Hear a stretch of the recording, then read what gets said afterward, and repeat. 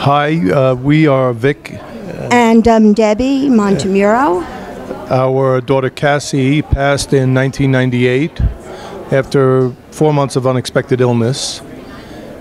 And we're going to try to say how we got through that and how we found hope to live our lives after a very difficult, painful experience. Some of my hope, I think, was found in having the courage to start a new job just months after our daughter passed away. I became a teacher for younger children. I think that being able to share with them and give to them and be part of their families and be sensitive to the fact that children also experience disappointment and loss, and I think the fact that I could be instrumental in helping them from time to time gave me some hope that as I gave to them, I would somehow get a little bit healed. And I think perhaps that, to a minor degree,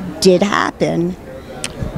We also knew that we needed some help, and we had been in therapy in our 20s, so we sought out a family therapist, and we also sought out compassionate friends, and we went to meetings probably twice a month, and we put ourselves in the presence of other bereaved parents who were sharing their experiences. And one of the things we said to each other was that we're teachers, in for a penny, in for a pound, so we knew that we wanted to share ourselves. We wanted to also reach out to our daughter's friends, so we created a website where the kids could express themselves. That we didn't want to get pulled down entirely by our grief, as painful and as difficult as it was.